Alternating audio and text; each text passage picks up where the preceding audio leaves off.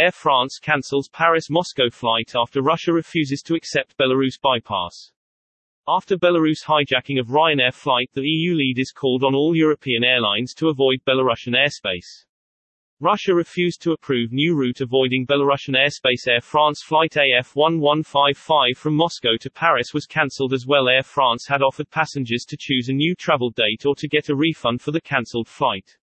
French flag carrier Air France announced today that it has cancelled its scheduled flight from Paris to Moscow after Russian authorities refused to approve the route that would allow French airline to avoid Belarusian airspace.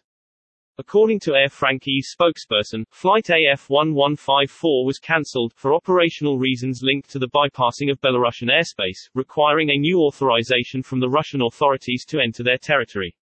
Air France added that flight AF1155 from Moscow to Paris was cancelled as well. French carrier said that it had offered passengers to choose a new travel date or to get a refund for the cancelled flight. According to some reports, Air France still planned to run its next scheduled Moscow flight on Friday, subject to Russian approval of a flight plan that would allow it to avoid overflying Belarus. After Belarus hijacked a Ryanair jetliner, the European Union leaders banned Belarusian airlines from all EU airports and EU airspace and called on all European airlines to avoid Belarusian airspace. A passenger jet belonging to Ryanair, an Irish low-cost airline, performing a flight from Athens to Vilnius on May 23, was forced to make a landing at Minsk International Airport after Belarusian security forces staged a fake bomb threat under and dispatched MiG-29 fighter jet to force Irish passenger airliner to land in Belarus.